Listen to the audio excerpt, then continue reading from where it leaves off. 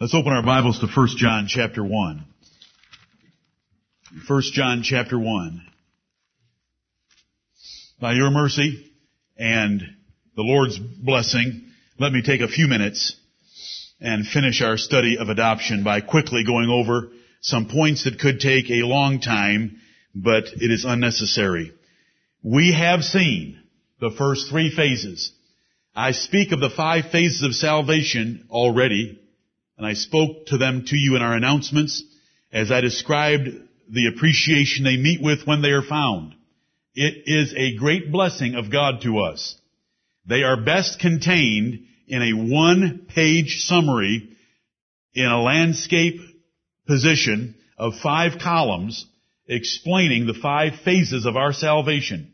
And there's a second chart that goes with that first one that shows how the components of salvation, whether they be sanctification or adoption or redemption, can be best understood that way as well. The Bible tells us to rightly divide the word of truth, and He's shown us how to divide it into 5 phases. And that chart should be burned and embedded in your mind with the verses of God's Word rightly divided there. And if the Lord shows us where we need to move a verse from one column to another, we'll be happy to do it. We just want to make the Word of God as plain and as powerful as possible to grasp the full doctrine of salvation. Because we go between the ditches of extreme fatalism on one side and Arminianism on the other. We want the truth. We want the high road of truth. We have seen 3 phases so far today. And that is God's eternal phase of adoption when He planned to adopt, and His eternal counsels and decrees, as John Kent wrote them to us on Wednesday evening that we sang, because that is where predestination finds its object, in that we had our destiny as God's children chosen by God before the world began. The price had to be paid. We needed to be purchased from God's holy justice. We were sinners. We had to die.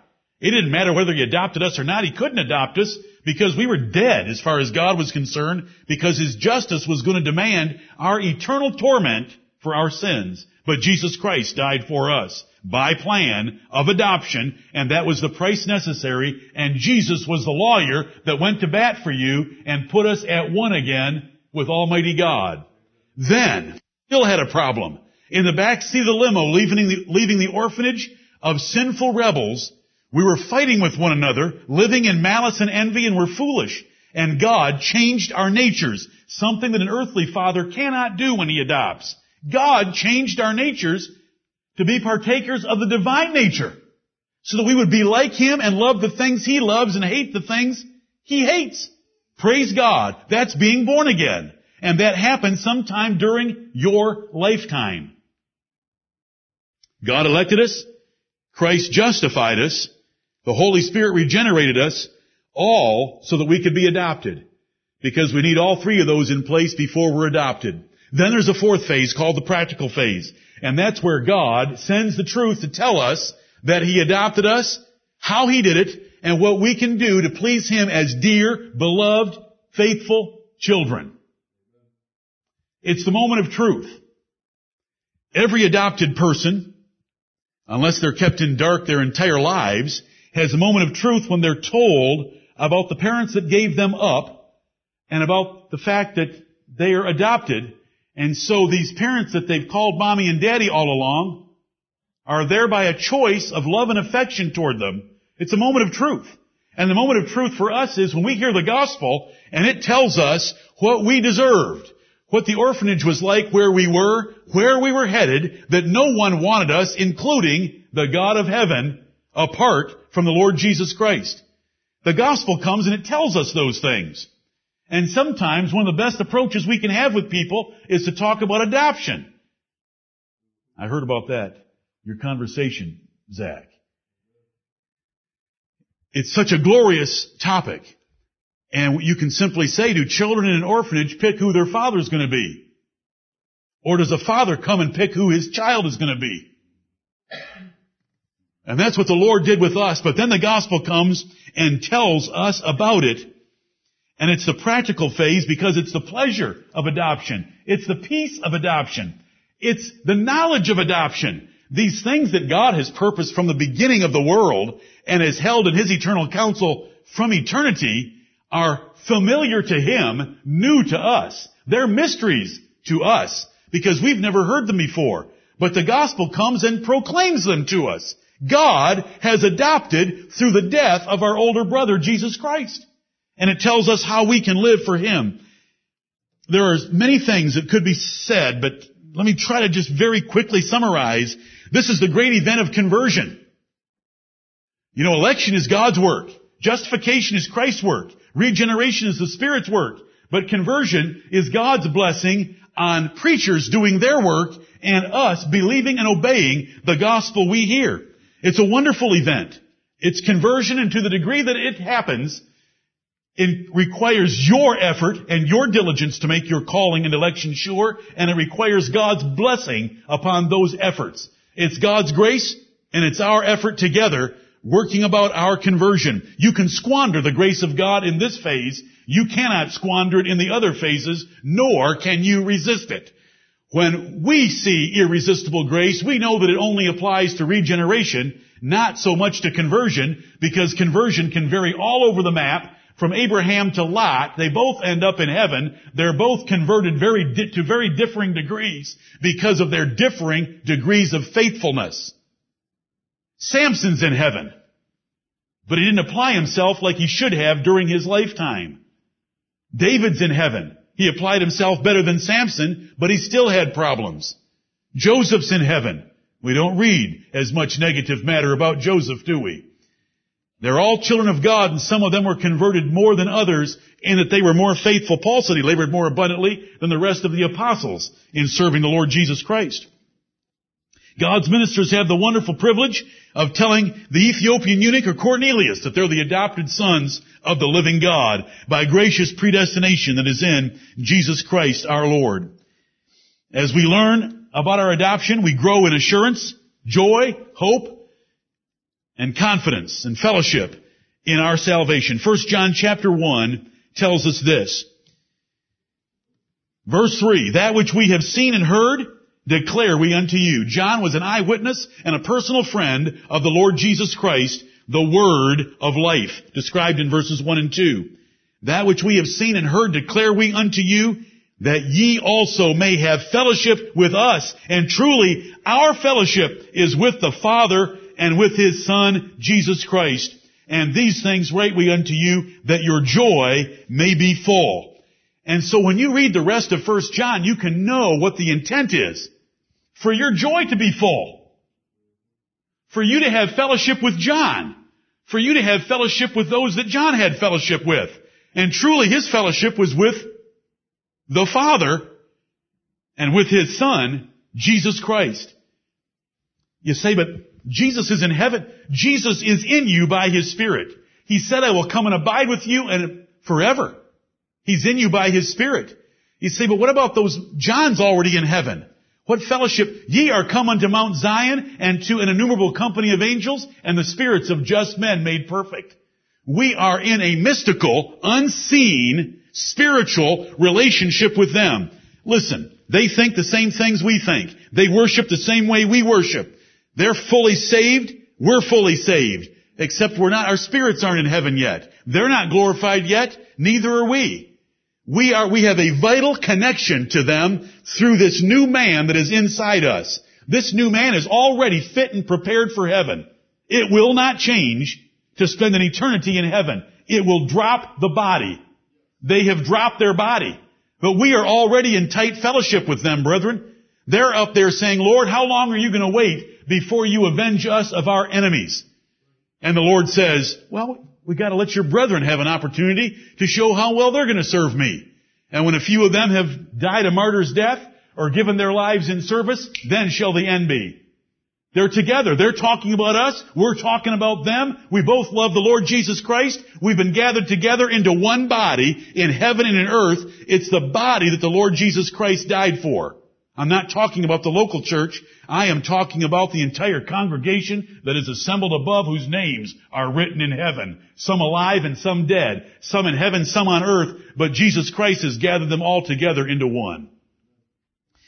We hear about that and we rejoice in it. We hear the gospel. We believe it. The Holy Spirit bursts forth in our lives, telling us to call upon God as Abba Father. The Holy Spirit enables us to know that we are the sons of God. He testifies to our spirit. Romans chapter 8. We've been over these verses. It's the internal signal, and it's the sign that we sang about in some of the songs that we sang today about adoption. God gives us that signal. It doesn't deceive. It should result in a changed life.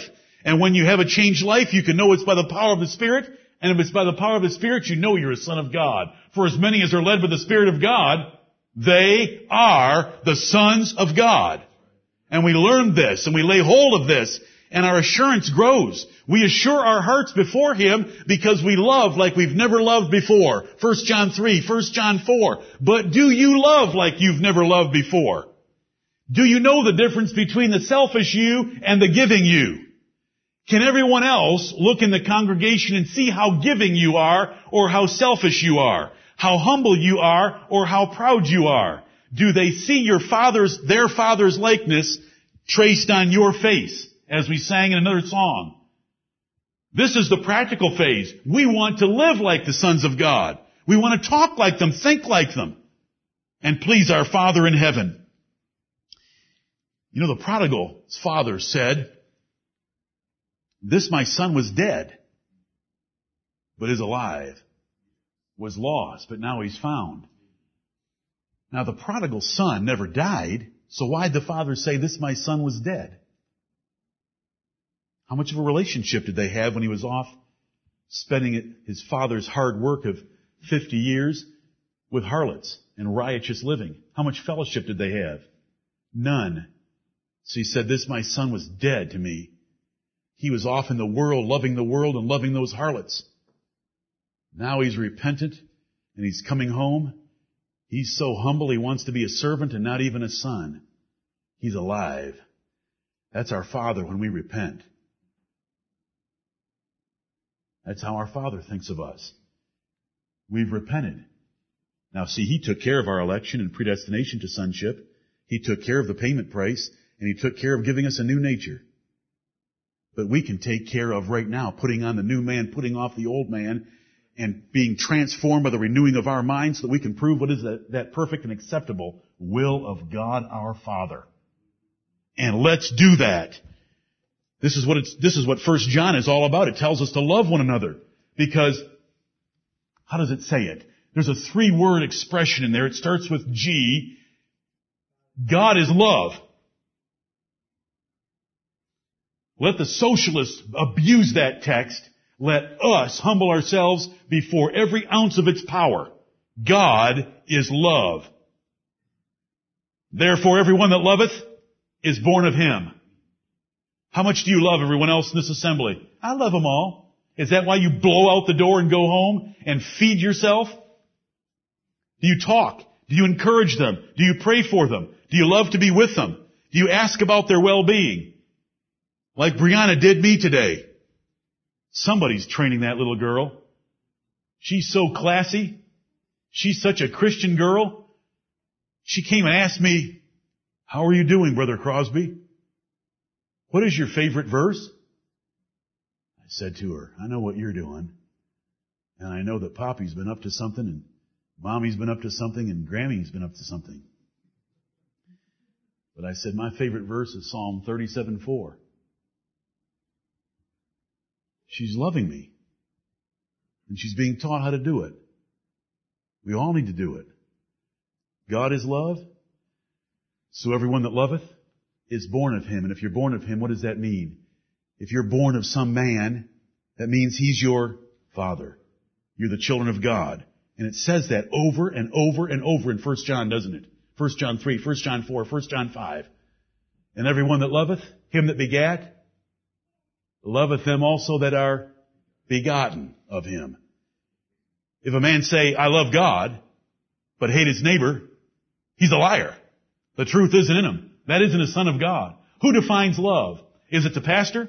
No. The pastor helps you define love by telling you that there is a passage in Scripture and it's only one sentence long, and that's all you have to do to everyone else in here. Do you know where it's found? New or Old Testament? What book? 1 Corinthians. What chapter? 13. What verses? 4 through 7. 15 phrases. One sentence. All you gotta do toward every single other person in here. One another. Love one another. It shows that we're God's because we're loving like God does, and we're loving those that He has put into the family with us, and He loves it when we're loving one another. Do you know how much emphasis is in the New Testament about love? It's far greater, and this practical phase of salvation is emphasized far more than the eternal phase of election and predestination. Because it's really where the rubber meets the road. It's where we prove our sonship to our Father, to one another, and where we build up the kingdom of the Lord Jesus Christ. We love each other. Oh Lord, help us to love each other more. Look at Matthew chapter 5. Matthew chapter 5. This is the fourth phase of adoption. It's the fourth phase of salvation. It's the practical phase. It can be summarized as our conversion, which means that we change our way of living to look more and more like the Lord Jesus Christ Himself. It's the educational part of salvation where we are given more and more instruction as to what took place for us and what we should do. It's where we learn. It's where we change. It's where we repent. It's where we adopt a new way of living, a new way of thinking. It's where we get out of our comfort zone and we go do things for other people. We do the things that we don't want to do by nature because we have a new nature that we want to put on and put the old nature off. I just want to show you a few verses that tell us that there is this practical phase or part of adoption where you're not truly a child of God until you do something. Now you are truly a child of God in God's purpose, in Christ's death, in the book of life, and by being regenerated.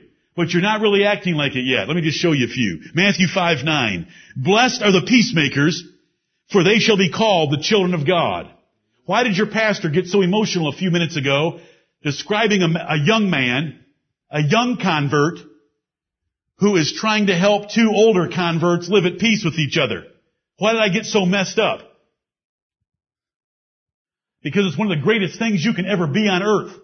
Because by nature, we all want to fight each other. We all want to protect our territory. We're all very parochial. We're all very selfish.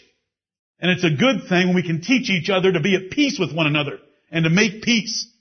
Because our Father loves peace. He is the God of peace.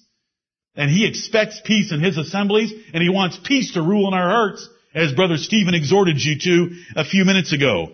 Because this verse is why I got all worked up. One of the reasons. Matthew 5:9, blessed are the peacemakers, for they shall be called the children of God. That is the evidence of a child of God. You go wherever you can, where you see a little bit of war and enmity, strife and trouble, and make peace. Get the parties when they're in private and talk to them and make peace. It's exciting business. The Lord loves it. Matthew chapter 5, love your enemies. Verse 45, that ye may be the children of your Father which is in heaven. Now I thought that we became children of God by election and predestination. I thought we did by Jesus Christ being a mediator for us and going into the orphanage and paying the price and freeing us to be adopted by God Almighty. I thought we became the children of God by the Spirit regenerating us and giving us a new nature. Why does it say here that ye may be the children of your Father which is in heaven? Because you need to learn how to act like it. And how do you act like it in this passage?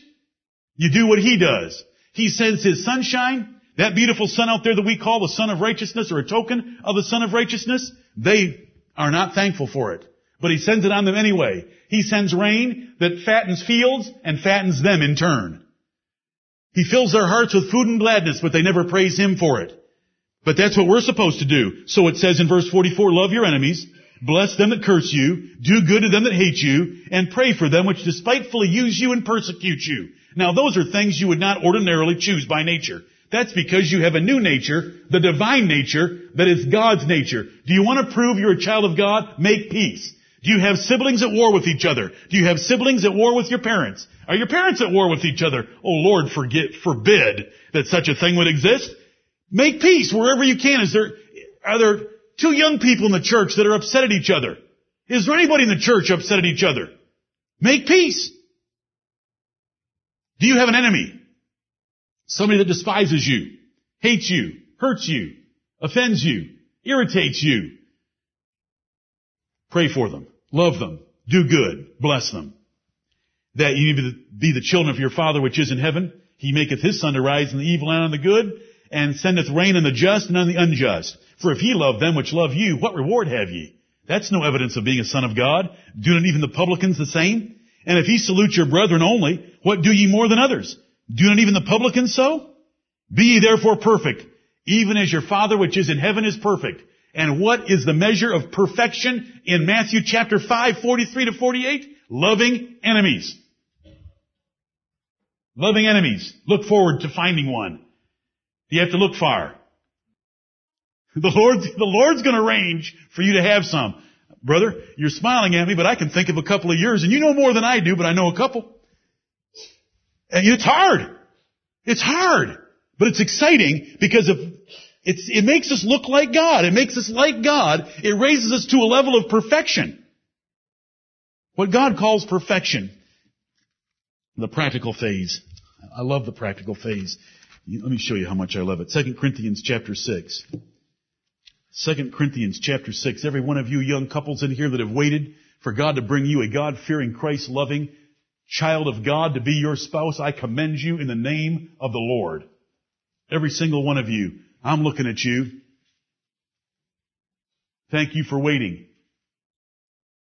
Thank you for marrying in the Lord. I hope it's not disappointing you. I was looking at Mark, Esther. She knows I was looking at her. I commend you for waiting. Watch. Why don't we celebrate Christmas? Why don't we celebrate Easter? Why don't we celebrate Valentine's Day? Why don't we celebrate Halloween? Why don't we get rid of Harry Potter and the magic brew? Why do we want to get rid of horoscopes, Ouija boards, and all the rest of that devil-worshipping junk? Why do we think Haiti's nothing but an island of devil worshippers that pretend to be Roman Catholics and the two religions go hand in hand? Why do we separate from them? Why wouldn't we support them? Why do we make a difference? Here's why. And it's part of our practical adoption. Our Father wants us to live a certain way. And when we go out and play with the kids in the neighborhood, He wants us to separate from them. Be ye not, I'm at verse 14 of 2 Corinthians chapter 6. Be ye not unequally yoked together with unbelievers. This is our Father talking to us. Be ye not unequally yoked together with unbelievers. For what fellowship hath righteousness with unrighteousness? What communion hath light with darkness? What concord hath Christ, my only begotten Son, with Belial? Or what part hath he that believeth with an infidel?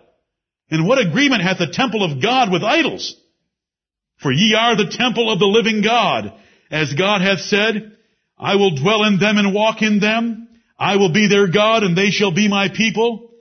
Wherefore come out from among them. Those are the kids in your neighborhood, and I don't care how old you are, and be ye separate, saith the Lord, and touch not the unclean thing, and I will receive you, and will be a father unto you, and ye shall be my sons and daughters, saith the Lord Almighty. We've been here before. These verses tell us that there is another phase of adoption that we realize upon our obedience to separate ourselves from those things that irritate and offend our Father. So whenever we find reading the Bible to know how our Father thinks, whatever it says, we esteem all its precepts concerning all things to be right, and we hate every false way. So we won't be unequally yoked together. We marry in the Lord. We won't keep Rome's pagan holy days. We won't have the practices that they have. We separate ourselves. We get the steeple off our church so that we don't have a phallic symbol over the pulpit of God. It's available in Google. It's PH, not F. Anyway, don't go look it up. Do whatever you want. Prove your pastor. I will be their father. Ye shall be my sons and daughters. It's amazing. He predestinated us, and that's finished. Christ died for us and paid the price. He said, it is finished. I have a new spirit, but I can take that new spirit and I can join a harlot in bed, 1 Corinthians chapter 6, and I drag the mighty God, my Father, down into that bed with that harlot, And so God tells me, don't you know that you've been created, purchased, and possessed, and that your body's the temple of the Holy Ghost? Don't you do that. This is a father sitting us down in the library, showing us the 66 books of his little manual code of conduct of how he wants us to live to please him. And it should delight us. The things he asks us not to participate in are things that hurt him. They're sins against his nature. They're contrary to him. And this is one right here. This is why we separate. We don't separate because we like to be different. We separate because we want to be the children of God. Right. And so when we find something in the Bible that he tells us to stay away from, we stay away from it. When it says every green tree in Deuteronomy chapter 12, and not to learn the ways of the heathen and how they worship their God that involve the movements of the solar bodies in Jeremiah chapter 10, we get rid of them. We marry in the Lord. Now there's 7 beautiful promises there, and I've gone over them with you before. They're in verses 16, 17, and 18. And that's why I love the first verse of the next chapter so much, having therefore these promises, dearly beloved. Dearly beloved because Paul loved them, dearly beloved because God loved them. Having therefore these promises, dearly beloved, let us cleanse ourselves from all filthiness of the flesh and spirit, perfecting holiness in the fear of God. Let's wash and get rid of every single thing that is displeasing to God that is in our lives. That way, He'll be our Father, and we'll be His children in a practical way. He will love us, and we will have fellowship with Him. It doesn't change our predestination, our justification, or our regeneration. It changes our practical sanctification. It changes our fellowship. It changes our confidence. It changes how much we please God. Then He shows Himself as our Father. If we'll do that, He will come down and bless us beyond what you can imagine. So many churches have so much of the world's religions in their church buildings and in their church practices and in their church doctrines. God has withdrawn from them, showing them His blessing and favor, just like He did Israel when they would put high places up and plant groves and bring crap into the house of God. He would leave them. And He'll leave any church that does that. We want to be the children of our Father in heaven, our young people. We do not like to be different. Would to God the whole city of Greenville was worshiping the same way. We do not consider ourselves special, except that God has chosen us, saved us, regenerated us, and told us He wants us to be separate. So we choose to be separate. I want to remind all of you that your spouse, if they're saved, is a child of God, and you treat them accordingly. The Bible says about Paul describing Peter, and Paul describing what he could do if he wanted to, he said, I could lead about a sister. Now that's incest. That's disgusting. Unless you understand it spiritually. You know what the relationship between a man and a woman, the paramount relationship is not the marital relationship, it's the spiritual relationship you have in Christ. Lead about a sister. Doesn't it say in 1 Peter 3:7 that you're heirs together of the grace of life? Treat her like that. That's all part of the practical phase. When you're bad in the practical phase and you're a child of God, what's God going to do to you? He's going to spank you. He's going to chasten you. He's going to scourge you. But He's going to do it for your profit. Earthly fathers do it for their pleasure, the Bible says. God does it for our profit.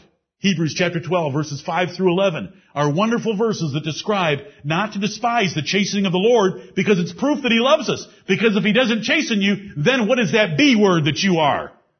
You're a bastard. You're a reprobate. God has not adopted you. You're going to stay in the orphanage, and the orphanage is going to be burned up with fervent heat and all the children in it because they're called the children of wrath. So be thankful when He chastens you. And He is magnificent. He can find things out about you, and He can bring things to bear in your life that shows He knows you better than you know you. Those of you that are parents, you know that He can get to you through your children faster than He can get to you through you. Haven't I learned that lesson recently? I don't know if I've learned it yet or not, but I'm learning it. Because I keep getting that. He is faithful. Do you know what this practical phase includes? It includes that if we, being evil fathers, know how to give good gifts to our children, how much more shall our Father which is in heaven give good gifts to them that ask Him? That's part of it too. See, we don't pray to be predestinated. We don't pray to be justified at the cross. We don't pray to be regenerated, because if we're praying any such prayer, we're already regenerated. But we do pray for our Father to take care of us, and He knows our needs before we ask. Is that a good Father? You know, everybody says, well, I love this person because they understand me. I've heard that so many, it's just the sickest, sappiest thing I have ever heard.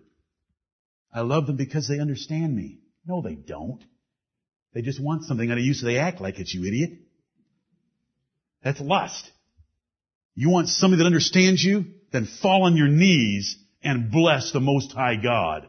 He understands you. He knows every need you have before you even ask. What's the final phase that's coming? It's the manifestation of the sons of God and the adoption of our bodies. Jesus Christ is coming back to pull up our dead brethren, their bodies out of the ground, to join their spirits that are coming down with Him, to put them back together, to give us a new body, and we shall be changed. And it's described in Romans chapter 8 and verse 23 that we are waiting for adoption. Now, how can we be waiting for adoption if we were predestinated to it before the world began? Christ died for us 2,000 years ago on the cross. You were regenerated 45 years ago. How can you be waiting for it? Because there's still a phase. This is how we understand the Bible. There's still a phase left undone. Paul said, now is our salvation nearer than when we believed. He was still looking to be saved. And what's it called? I love the Holy Spirit in Romans 8:23. We are waiting for the adoption, to wit. That means for you that haven't figured out yet. I love those words in the Bible. To wit, the redemption of our bodies.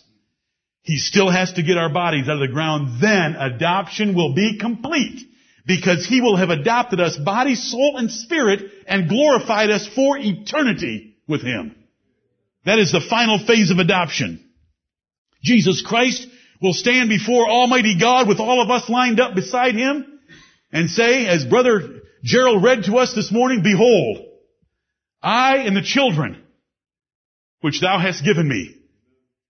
How many will be missing? None. How many will He be ashamed of? None. How many will He own as His brethren to the whole universe of men, devils, and angels? All of them. How about to His Father? He's going to say, I died for him. His name's in the book of life, Father. We're going to hear, enter thou into the joy of thy Lord. That's the final phase of adoption. That's when we get the eternal inheritance, because God can't die. That's the moment we get the inheritance. God can't die, but He put the covenant into force by the death of His Son, who took on Him the nature of us, not angels, so that He could die. Is that a fantastic drama? Amen. What is lacking in it to excite you? I know my delivery is horrible. I'll always give you that. I always resent every effort made in this pulpit and regret every effort. The Word of God is so glorious, and this scheme of salvation is so wonderful. What is lacking to move you? He that hath this hope in Him purifieth himself. Your inheritance is a glorious thing. There's so many other comparisons that could be made. Brethren, it's not enough to talk about being God's children. We could plumb the depths of adoption. We could outline it. We could preach it. We could put it on tapes. We could sing it. We can sing it in every song that we can find. But brethren, let's act like the sons of God. Let's live like the sons of God. Jesus said, he that is of God heareth God's words. Ye therefore hear them not, because you're not of God. What part of God's Word don't you like listening to? What part of your life does it get on that you don't want the Lord entering into that part of your life? Give Him everything. He's our Father. We owe Him everything. You say, I'm so pitiful I can't be a child of God. Oh no, that's proof that you could be. Because in 1 Corinthians chapter 1 it says, look around and see your calling, brethren. How that not many mighty, not many noble, not many wise, and not many rich. Yeah. Oh, there's so much comfort in the gospel. Let's be blameless and harmless, the sons of God, in the midst of a crooked and perverse nation. Let's shine as lights in the world. Let's hold forth the word of life. That we won't make Paul and every other minister that's come before us and wanted to leave a body of faithful saints in the world disappointed in us. When Jesus told His disciples to seek ye first the kingdom of God. You know what it says in Matthew chapter 6, but do you know what it says in Luke chapter 12? See, Jerry and I used to like Matthew 6:33, but we don't like it anymore. I say that respectfully. We like Luke 12 better. Because Luke 12, after saying, if you'll seek first the kingdom of God, He'll add all these things to you. For it is your what? Your Father's good pleasure to give you the kingdom. Oh, I guess He just may be able to add all these other things to me, isn't He? If I seek first His kingdom. Such wonderful expressions in Scripture. Do you know what the Bible says we're going to hear someday? Come, ye blessed of my Father, inherit the kingdom prepared for you from the foundation of the world. I've been working on this for a long time. Jesus graciously told His disciples after His resurrection, I ascended to my Father and your Father.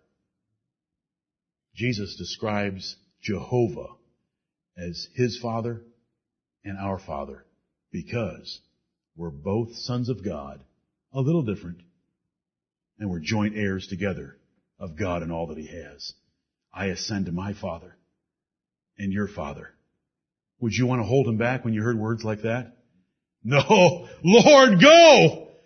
Go and sit at His right hand and be an intercessor for us the rest of your eternity. Amen. Is what the Bible teaches us that He's doing. Oh, brethren, let's be those faithful ones. Let's let the Word of God change us. He that hath this hope in Him purifieth himself, even as He is pure. That is 1 John 3:3. I've read it to you several times in the last several weeks. It follows on the short, best description of adoption in the Bible. 1 John 3:1-3. Behold, what manner of love the Father hath bestowed upon us, that we should be called the sons of God. Therefore the world knoweth us not, because it knew Him not. May the Lord bless the preaching of His word to cause all of us, with every decision we make, and you will make many before this day ends, to be the children of the highest. In Jesus' name, I commit this. Amen.